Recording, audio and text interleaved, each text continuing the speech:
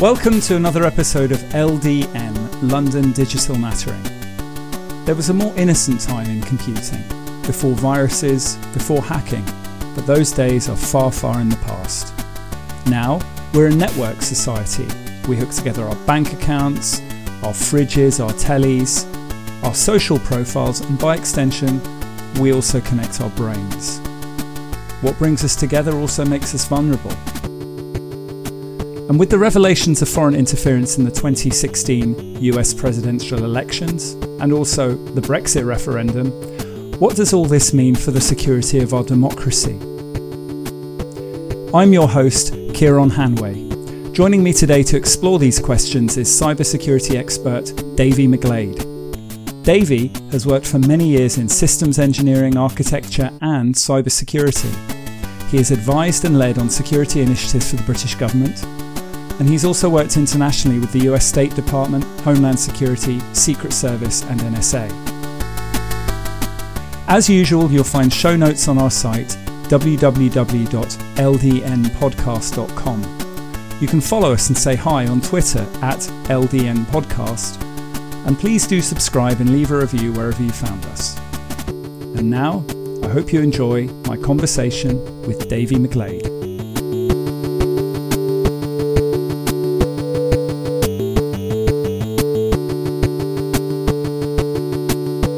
Hi Davey, welcome to the show. Hey Kieran, how you doing? Super. It's really great to have you on. So tell us about you and tell us a little bit about this cyber thing anyway. Yeah, so my name is Davey McGlade. I am a technical person. I have a background in software development and software architecture.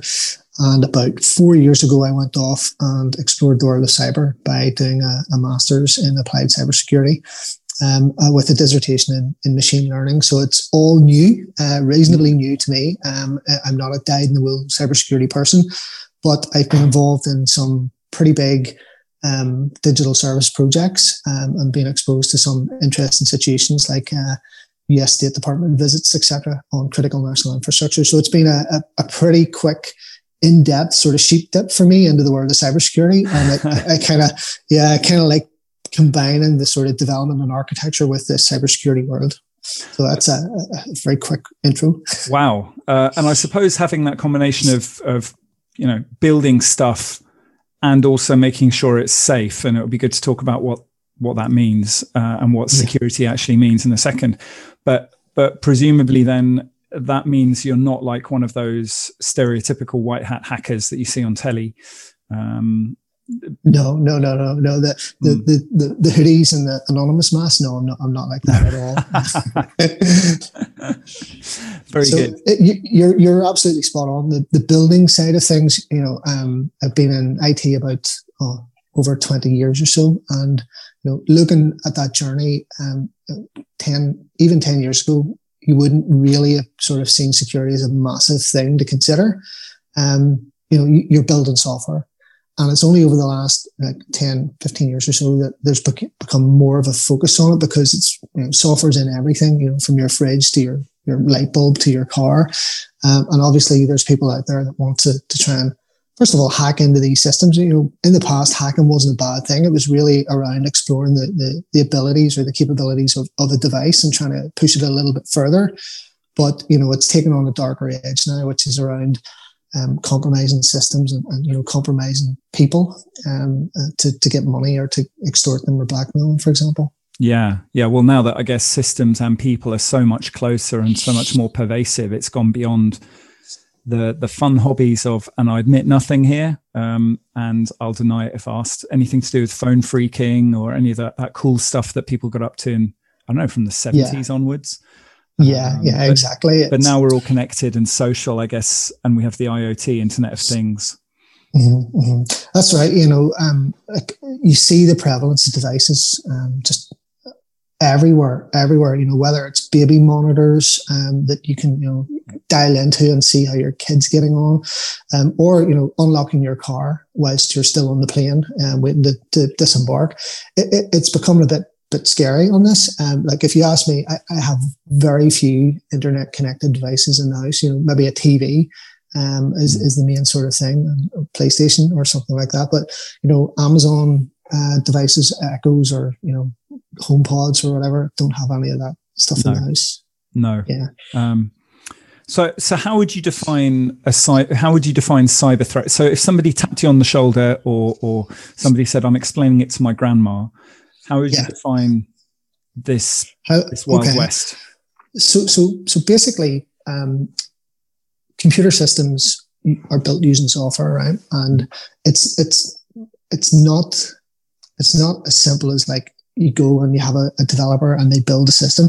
Usually these systems are composed of lots of different building blocks, and that's either software libraries from other companies or components from other companies, and you combine them together, kind of like Lego, right? Yeah. So whenever you look at a system that's out there, whether you're going on to Facebook or LinkedIn, for example, those sites, they might look like they're packaged and built by one company, but they're often using various components from other companies, right?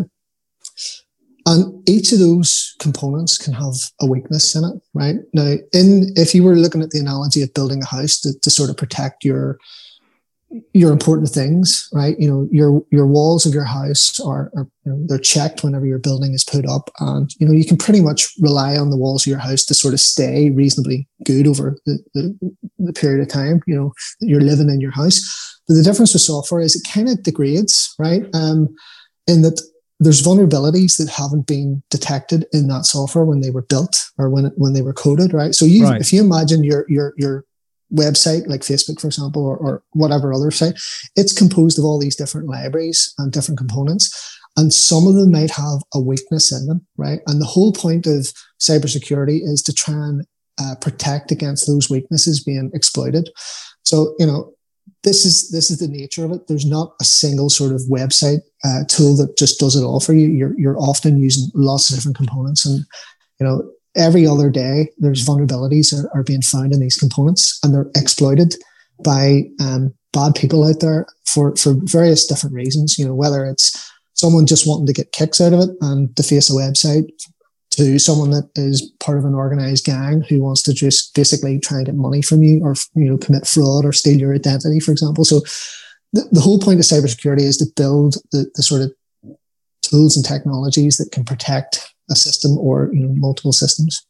Great, thank you. That makes loads of sense, and I love the house analogy. And I guess if you're building something using libraries, using pre-existing code, maybe from someone else, and then they go and make a change to their own code that then reflects in your own designs being changed. I guess cyber isn't just a one-off thing that you think about while you're building your analogous house. You're constantly having to recheck and re-architect. Is that right? Yeah, that's exactly it. It's talked about being the supply chain, right? And the supply chain can be both software components and hardware components. And that's why there's a big sort of focus on 5G and where, phone networks our phone components are being built from, and the whole sort of view about not using China, because how do you trust where those components come from? So, to give you an example, like multiple UK government websites in 2018 were using a plugin for Browsaloud, basically speaking out text on your site. Mm-hmm. And that plugin, that component was compromised with a crypto miner, right? And that crypto miner hit 4,200 sites globally. And basically, because that one component was used, that affected all those other sites. So, there's going to be more of a focus around the supply chain and really how you're building software. Like the analogy I would use here is like security to me is how quickly can you fix things, because it's inevitable that something's going to happen, right? Yeah. If you've got two companies, company A and company B, and it takes company A a number of days to detect something, right? We'll come back to that, right? But say company A, it takes them 5 days to detect that they've had an issue on their site, and company B, it takes them 2 hours. And company B can get that vulnerability fixed in 2 hours. It's much more secure than company A that's going to be sitting with that vulnerability for 5 days. So whenever you're looking at how services are built, the speed of being able to release changes to those services, to put in patches, fixes to the software is key, because if you can't get those fixes out there, then effectively you're vulnerable.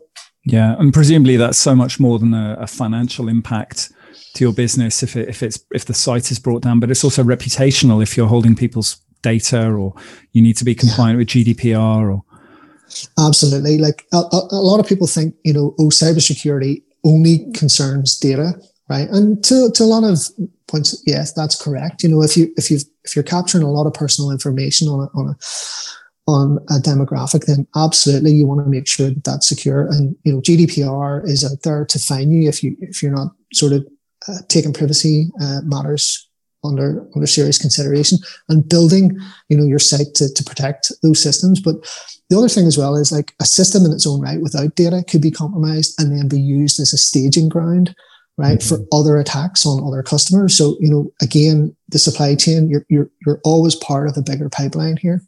Yeah. Gosh, it's almost as if our computers are some kind of network. If only, Sounds outrageous. Yeah. So are there any sort of useful kind of rules of thumb or mnemonics or anything like that we can think of if we want to think in a big term picture about cyber?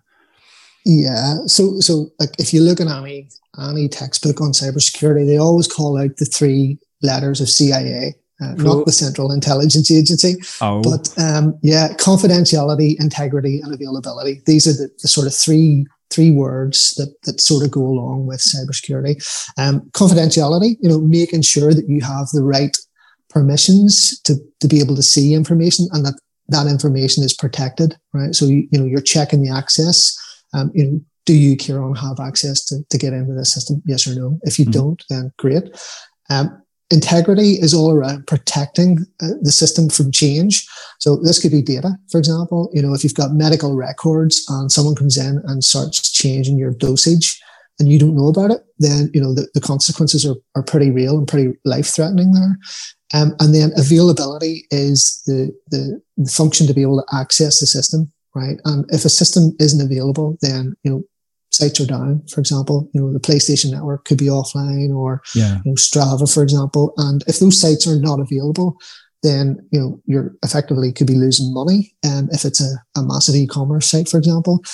So you'll have heard things like denial of service attacks or distributed denial of service attacks, and that's basically a concentrated effort by evil groups, malicious groups, to take a site offline for whatever reason. And you can actually, or could, hire DDoS on demand.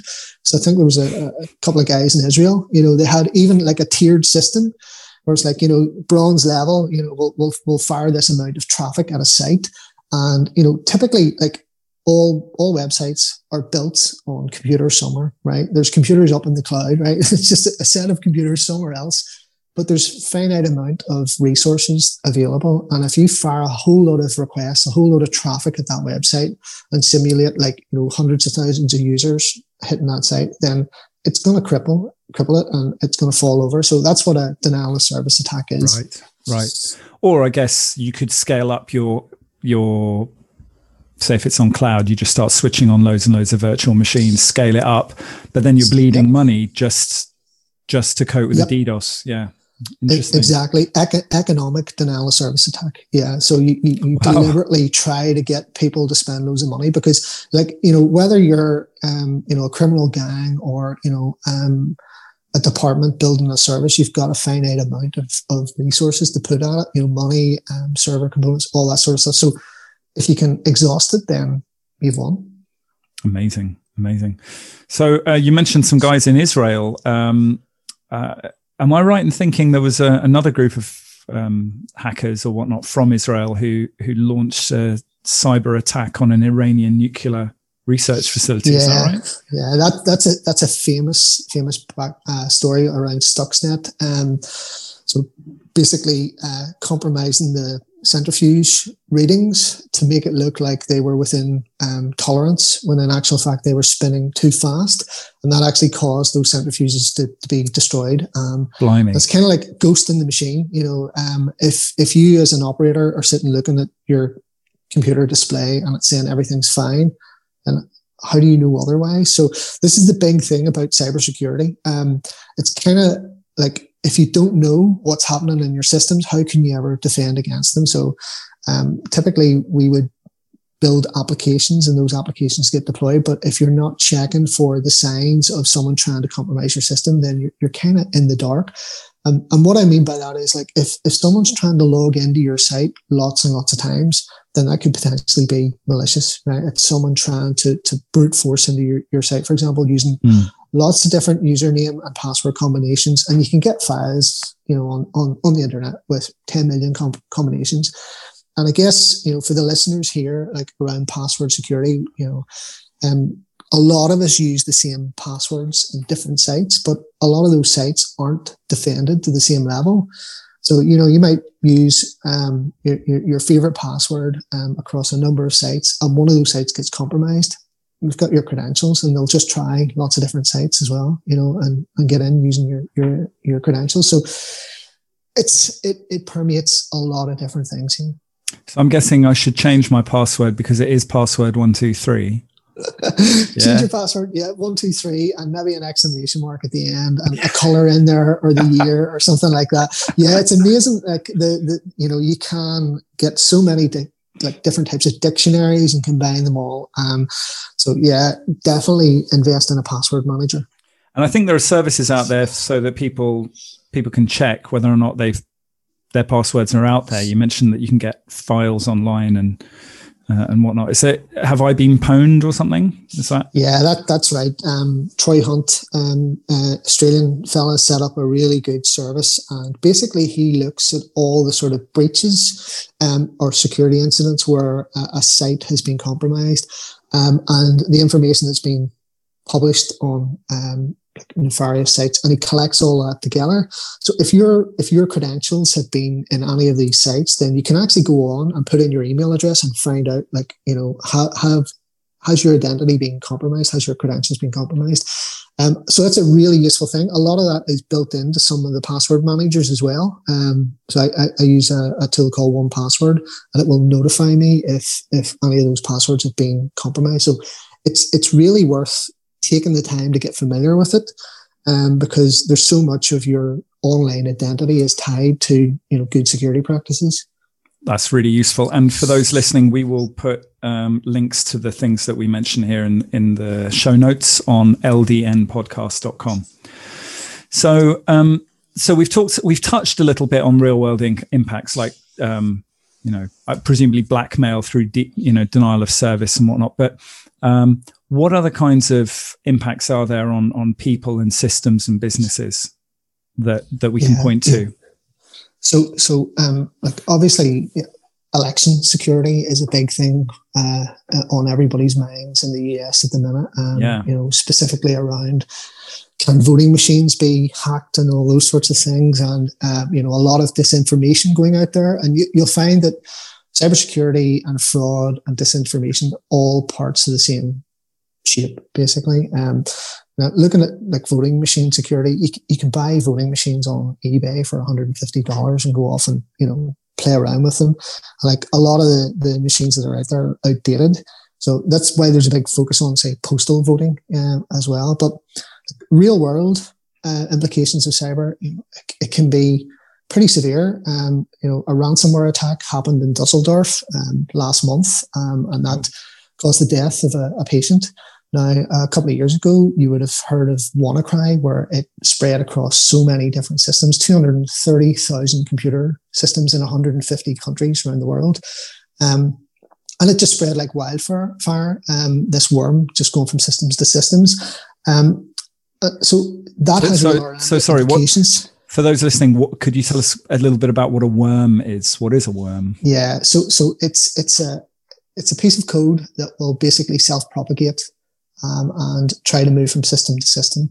And in this case, it spread through particular ports on a computer that were typically open. So in this case, like it infected so many computers, like hospital systems as well, that got impacted.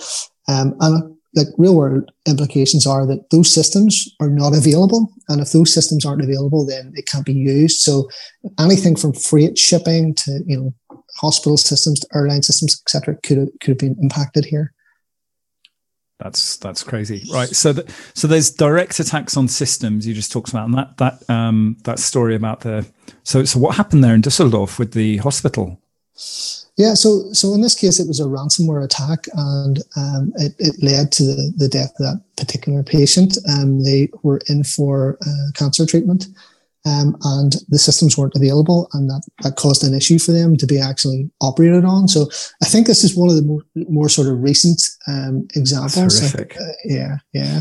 But like on the other sort of real world implications around cybersecurity, like LinkedIn is a really good service for finding information out about people. And how could that be used, for evil? Well, LinkedIn was used to harvest information around NATO troops, and then the spouses of Dutch airmen were targeted in 2019 with harassing phone calls and harassing emails.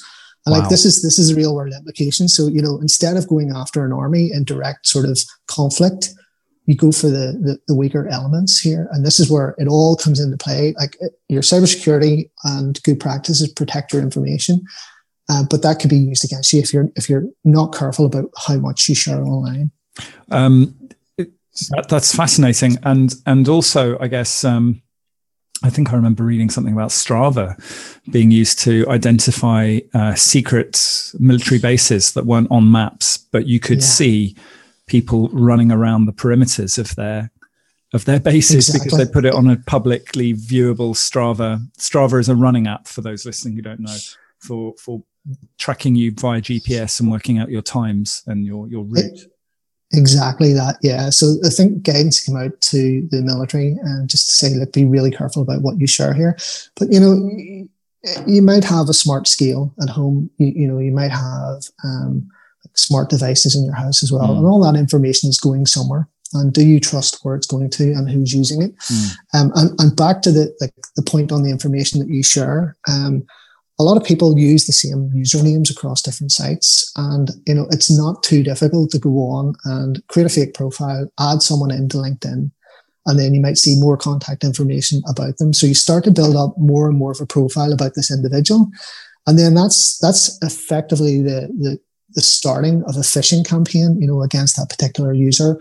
Or if you want to go after someone, senior, super important, wheeling is the term here. You want to get the big wheel. And the whole point of this is like you're crafting something that actually makes sense to the person, right? Somebody might have been involved in a charity, right? Or do charitable work. So you find information about them. You see that there's a Just Giving page around them where they're running or competing in some sport for a charity. And then the next thing, you craft an email, from that charity using some of the information that you've gleaned. And you start to build up a conversation with them. And the next thing, you're getting more information and you can get into their accounts, for example. So that's principally the way it goes about. You craft a persona and you try to obtain as much information on people as possible. So be careful what you share out there. Yeah. On social media. So is that what we call social engineering? Social engineering, absolutely. And, where that has real world implications is, looking at election behaviors. So Cambridge Analytica, if you don't know the story, this was a recent news topic actually from Channel 4 News about how black voters were influenced. That's fascinating. There's a really good book on this from a guy called Christopher Wiley, who used to work for Cambridge Analytica. And this is all around US elections and vote leave and how voters could be targeted using the information that they had put out about themselves. So, you go on to Facebook and you fill in a personality quiz, and then suddenly, all this information is collated with other data sets, and you have such a massive amount of information on an individual. So it used a personality model called Ocean, to determine a person's openness. So Ocean, OCEAN, their openness, conscientiousness, extroversion, agreeableness, and neuroticism. And basically, if you plot this, by answering these personality quizzes, you can start to see where a person's loyalties lie and their decisions would be made. And then you can target advertisements against these people. These kind of like in the point of the Dutch airmen, if you can target sort of key people and influence them, then you can move the the big oil tanker much more quickly than taking it head on. So it's really interesting, like, how cyber and fraud and disinformation all come together. Well, that's utterly terrifying. So looking back at 2016, the US election, what was it? Hillary won the popular vote by 3 million votes, but Trump won the Electoral College. So because of the way that the electoral system is set up, and those are the rules, and that's the game. I presumably all you needed to do is swing a small percentage of people either not to vote or to vote in a particular direction. Is that? Yeah, exactly. That's exactly it. That is exactly it. So, it's being taken seriously this year. A recent video came out around safeguarding your vote, and it had the director of the FBI, it had the National Security Agency, it had CISA and the National Counterintelligence and Security Center lead on it as well, all talking about how they want to help protect your vote. So, it's being taken seriously from that perspective. CISA is the body, stands for Cybersecurity and Infrastructure Security Agency. It's a federal agency, and it's responsible for critical national infrastructure, of which voting machines would fit into that. So it's good to see this, but the amount of disinformation that comes out through systems, be careful about what you share, because you can be influenced. So this will be going out in the week before the US election. So we're recording this in mid-October, and we're gonna publish this towards the end of October. So do you think what's your gut feel just from what you know? Do you think the election is fatally compromised? Is it too little too late? Or has the government managed to keep up? So there's good signs here. You see the likes of Twitter putting labels on state-sanctioned media. Mm-hmm. That's a positive sign. You see some signs from Facebook on removing conspiracy theory type accounts. Is it enough? It's really hard to tell. The one thing I'll say is, be careful where you get your information from, and ask yourself, how do you feel after viewing this or reading this piece of information? If it makes you feel outraged, be careful, because you could be getting manipulated here. So spread out where you get your news sources from, and don't find yourself in an echo chamber, surrounded by the same voices. It's always good to sort of broaden your horizon. I think other sort of actions that could come into play here, like bots, right? So bots are automated pieces of code that pretend to be people, and a lot of systems are rife with it. Twitter, has a known problem with bots, and you might see someone put something in as a reasonable tweet around a political opinion, and then all these bots, fake accounts, automated code piles on and has a whole pile of responses against that tweet. So that's the thing. That's the area that I think could be much, much stronger about removing these sorts of automated systems. Yeah, and I guess the upshot of that would be to silence the reasonable middle and to amplify the extremes. Exactly. It's kind of like an arms race here. You put one of mine in the hospital, I'll put one of yours in the morgue line. He pulls a knife, you pull a gun. He sends one of yours to the hospital, you send one of his to the morgue. Good.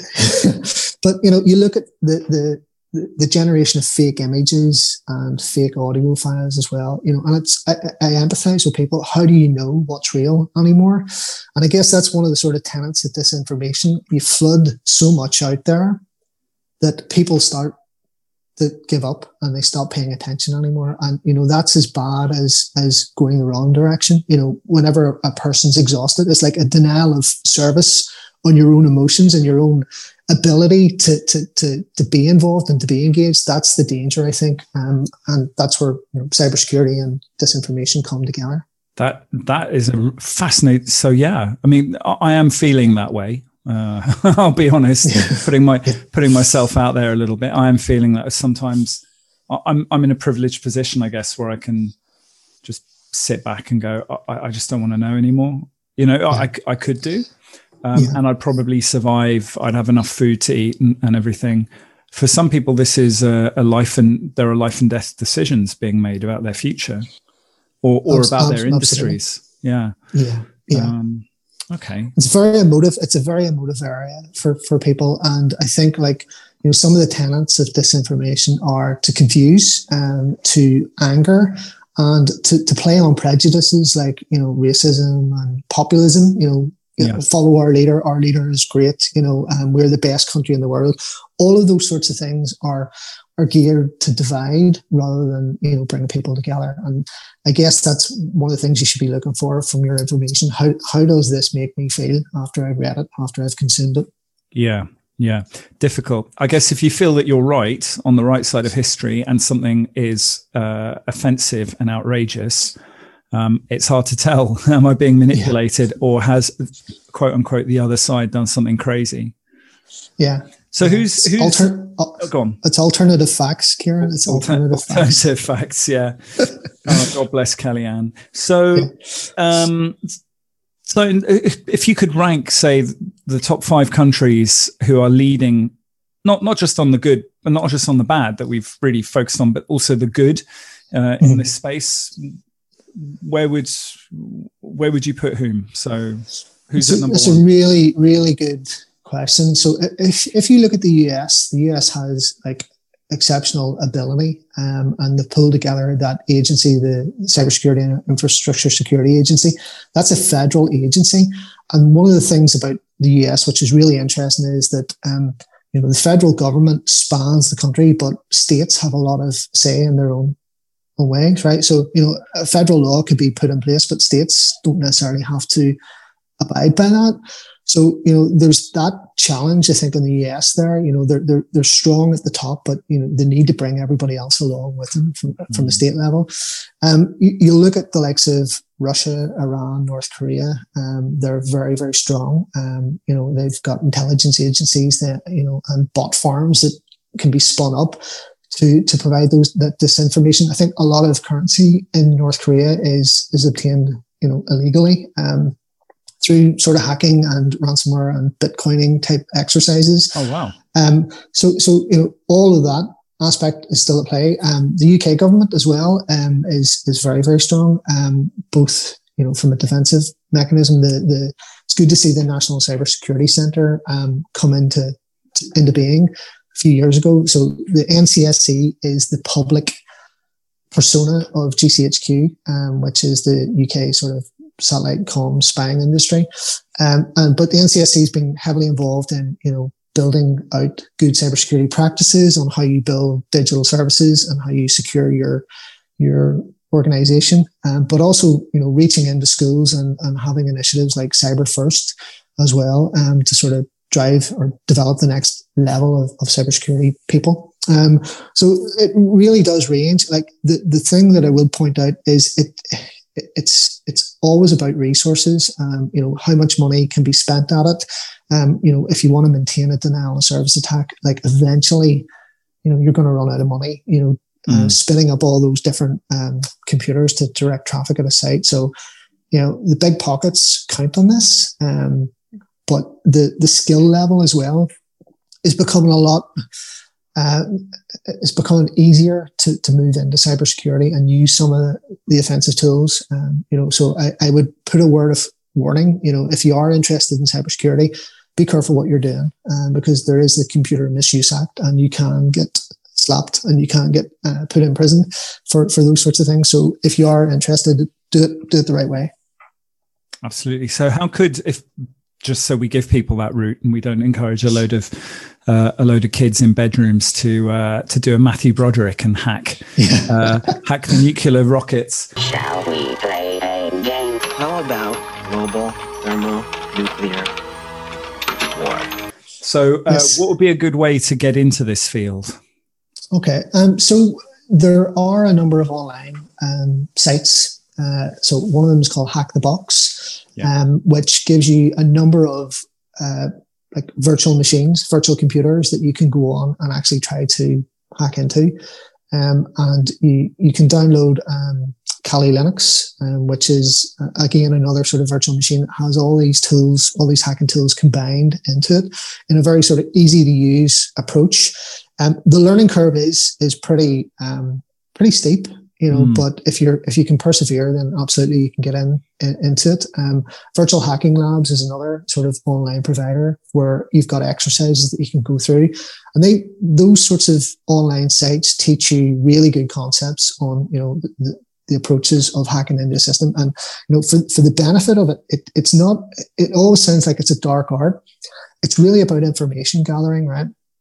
A lot of websites that are deployed out there on the cloud or on someone's server in an organization, they use specific technology for web servers or web pages or components that we, in the supply chain. And each of these different components have versions, right? And each of those versions might have a vulnerability in it. So if you were wanting to hack into a site, the very first thing you would be doing is like an information gathering exercise to understand, well, what versions are at play here. And then from that, you can find out what vulnerabilities exist, right? So say you have a web server that serves up HTML pages, right, for your website, and that web server is version 10. And you might see that the latest version is 12. Well, version 10 might have like a vulnerability in it. And if you do the following steps, then that gets you into the web server. Now, from that point, you may not have compromised all of the system, but at least you've got a foothold, and then you begin again. Once you're onto the web server, you start looking around and saying, well, what other programs are installed? And you might have gained a foothold as a very basic user, right? You've got no privileges whatsoever. The next stage is to privilege escalation. Right. So how do you become, a much more powerful user on that machine? And then from that point, you're moving across onto other machines, and you're eventually, you're in the finance system and you've got all the company records. That's basically the principle in a very sort of simplified approach. But yeah, it's all about information gathering, finding out what's vulnerable, and you have to be very patient. That's the thing about hacking. It looks very glamorous on the screens with people tapping screens really, really quickly. But it's a very patient exercise. Great. So, good. A bit of detective work, perseverance, just all the sorts of things that we teach our kids anyway. To be curious, to keep trying. Would you say that ballerinas are a particularly good route into being cybersecurity experts? Absolutely, Kieran. That was my previous career, but no, it's like the one thing about cybersecurity. People have the perspective that it's all around hacking. It's not really. There's so many different areas in it. You've got computer forensics as one area. If a hack has occurred, you're trying to find out what happened and how it happened and preserving that evidence. And it's very much like protecting the evidence chain. So that you can present in a court of law that this person did the following. That's really, really fascinating area, right? You've got malware, which is kind of like the viruses that spread, and how do you reverse engineer those to find out how they work and how they propagate. You've got things like security engineering, how you build digital services and websites to be secure from the start, rather than coming along at the end and testing them to find out how secure they are. You've got the area of cryptography. How do you encrypt data? How do you protect that data from being read? If you're sending it from A to B, you want to make sure that it can't be tampered with, it can't be read. So the field is huge here, and it's only going to grow because, as we mentioned, you've got IoT devices where it's your fridge, it's your car, whatever, and each of them are going to need a security element in the future. So what do you see, Davey, as the longer term trends and challenges in this space? Good question, Kieran. So like looking around, the internet, I remember, 20 years ago writing a bid response around new technologies that was coming out, and that was around the first websites, right? That's some of those technologies are still out there, right? And we would typically call them legacy, legacy technology, and they're still around. And how do you secure them? Because they haven't been built with that in mind. And some of these systems are no longer supported. The people have moved on, the technology's moved on. So, how do you bring these legacy systems into the real world of being secure and being available and protecting integrity and confidentiality as well? I think that's going to be a big challenge there. I think around infrastructure, critical national infrastructure, has, I think, hasn't been developed with confidentiality in mind. It's been developed with being available, and being out in a rugged condition, like, a windmill in a field, for example, probably doesn't have cybersecurity at the top of its list. No. So how do you bring those into a more secure way? If you look at IoT, a lot of these IoT devices that are out there, they're not built for long use in mind. A lot of them come with default passwords as well, and those IoT devices are can be used as part of like a botnet. So you would have, for example, say a smart speaker connected to your network, and it has a default password, and it's an internet device, right? And someone logs in and compromises your smart speaker, and then uses it to gain a foothold into your network, and then your network becomes part of this botnet that is used to direct lots of traffic requests to bring other sites offline. So you become a slave to somebody. You become a slave, service. Yeah, exactly, yeah, and that's how it spread. So I think legacy and IoT are definitely going to be big challenges there. I think designing systems that can be patched quickly. And released and updated quickly is key. If you can't do that, then you're sitting with a vulnerability that could be there for hours or days, and it's only a matter of time before it's found. There's a really interesting website called Shodan, and if you search for Shodan, you can go in and you can find like people's yachts and windmills and funeral parlor cremation machines that have been connected to the internet, and they have no authentication on them, or really weak passwords and credentials. And you can log in and you can start like turning cremation machines on and off over the internet. It's really interesting from that perspective. So there's a massive sort of area here that needs to be secured, and the speed of patching those software components is key. Wow. Now, for the future, to tackle your second part of that question, given the amount of devices that are out there, you kind of need to know what's happening with them, and typically we would call that logging, right? So if someone logs into your site, we might put a record in a database that says, look, Kieran's logged into this site at this date on this time. But you multiply that by all the people and all the devices, and suddenly you've got this massive information that is really, really difficult to process, specifically by human operators. So that's where you'll see the advance of machine learning and AI, to start to look for patterns in these data sets to detect things that may not be immediately obvious to a human. So I kind of see that convergence of AI and cyber happening. I guess that's the cyber equivalent of the algorithms that have been used for tracking fraudulent activity on credit cards for years. Exactly. That's the sort of evolution of it. It's whenever it gets to the point where you can't figure out how it detected something, it's a wee bit worrying. Yeah, fantastic. Yeah. So thanks for that, Davey. So how can people find out more about you? I've deliberately removed most sort of social presence. I do have a LinkedIn profile with sort of basic contact information on it. So add me to LinkedIn. I'll check out your profile and see what I can find out about you. But amazing. Yeah, that's probably the main thing. Mysterious McGlade. Got to protect your information, man. You do. So, and do you look up to anybody in the digital space in particular? Yeah, so the book Mind you can beat that one out. It's MINDF*CK by Christopher Wiley. I finished that a couple of weeks ago, and I think that was a really interesting read. It's all around Cambridge Analytica and disinformation and how that information can be used. You share about yourself can be used against you. And I found that really interesting because it's clear that he's on a journey to see that, with horror, he was part of a system or part of a team that built a system that could be used for nefarious purposes. And I think that, from that perspective, for him to share that outwards and the flack that he took from it, and I find that really interesting and decent character. it's kind of like the people that invented the Manhattan Project, and they're sort of stepping back, going, look what we made here. We knew the world would not be the same. Few people laughed. Few people cried. Most people were silent.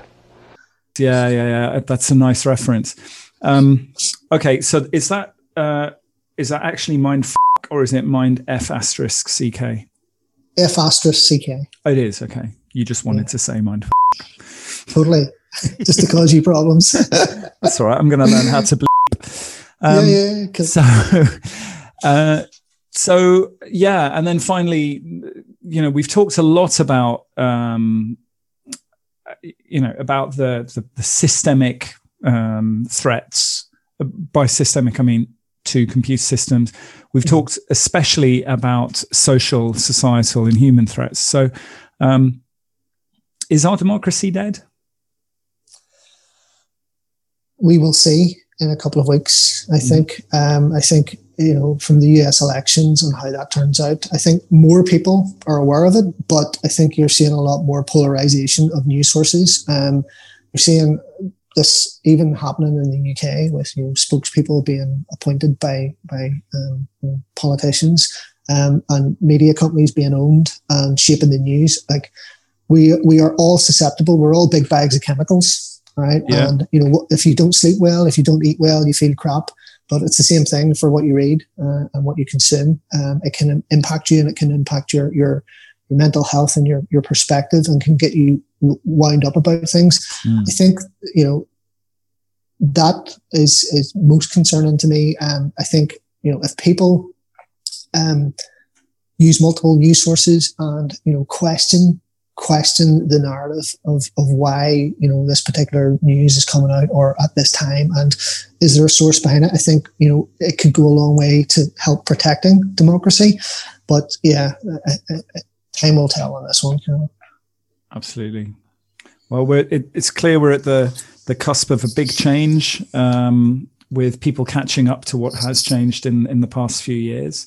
It must be an absolutely fascinating field to be working in, and I really, really enjoyed today's conversation and learning a little bit more. Thank you so much. We'll include all the stuff that you've just talked about there. We'll be capturing as show notes for people.